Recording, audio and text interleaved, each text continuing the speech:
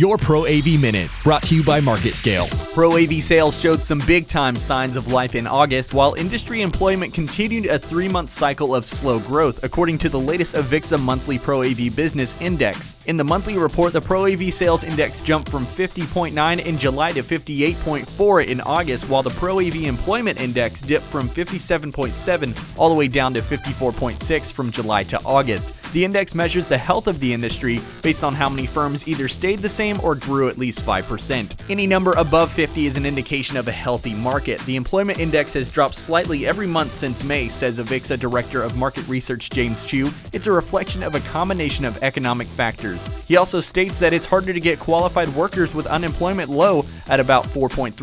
Avixa Senior Director of Market Intelligence Sean Wargo agreed with this statement, noting that the effort to find quality workers is particularly challenging in tech sectors. The double-edged sword is with sales on the rise, you don't want to be short-staffed when your business is growing. I'm Taylor Standridge, and this has been your Pro AV Minute.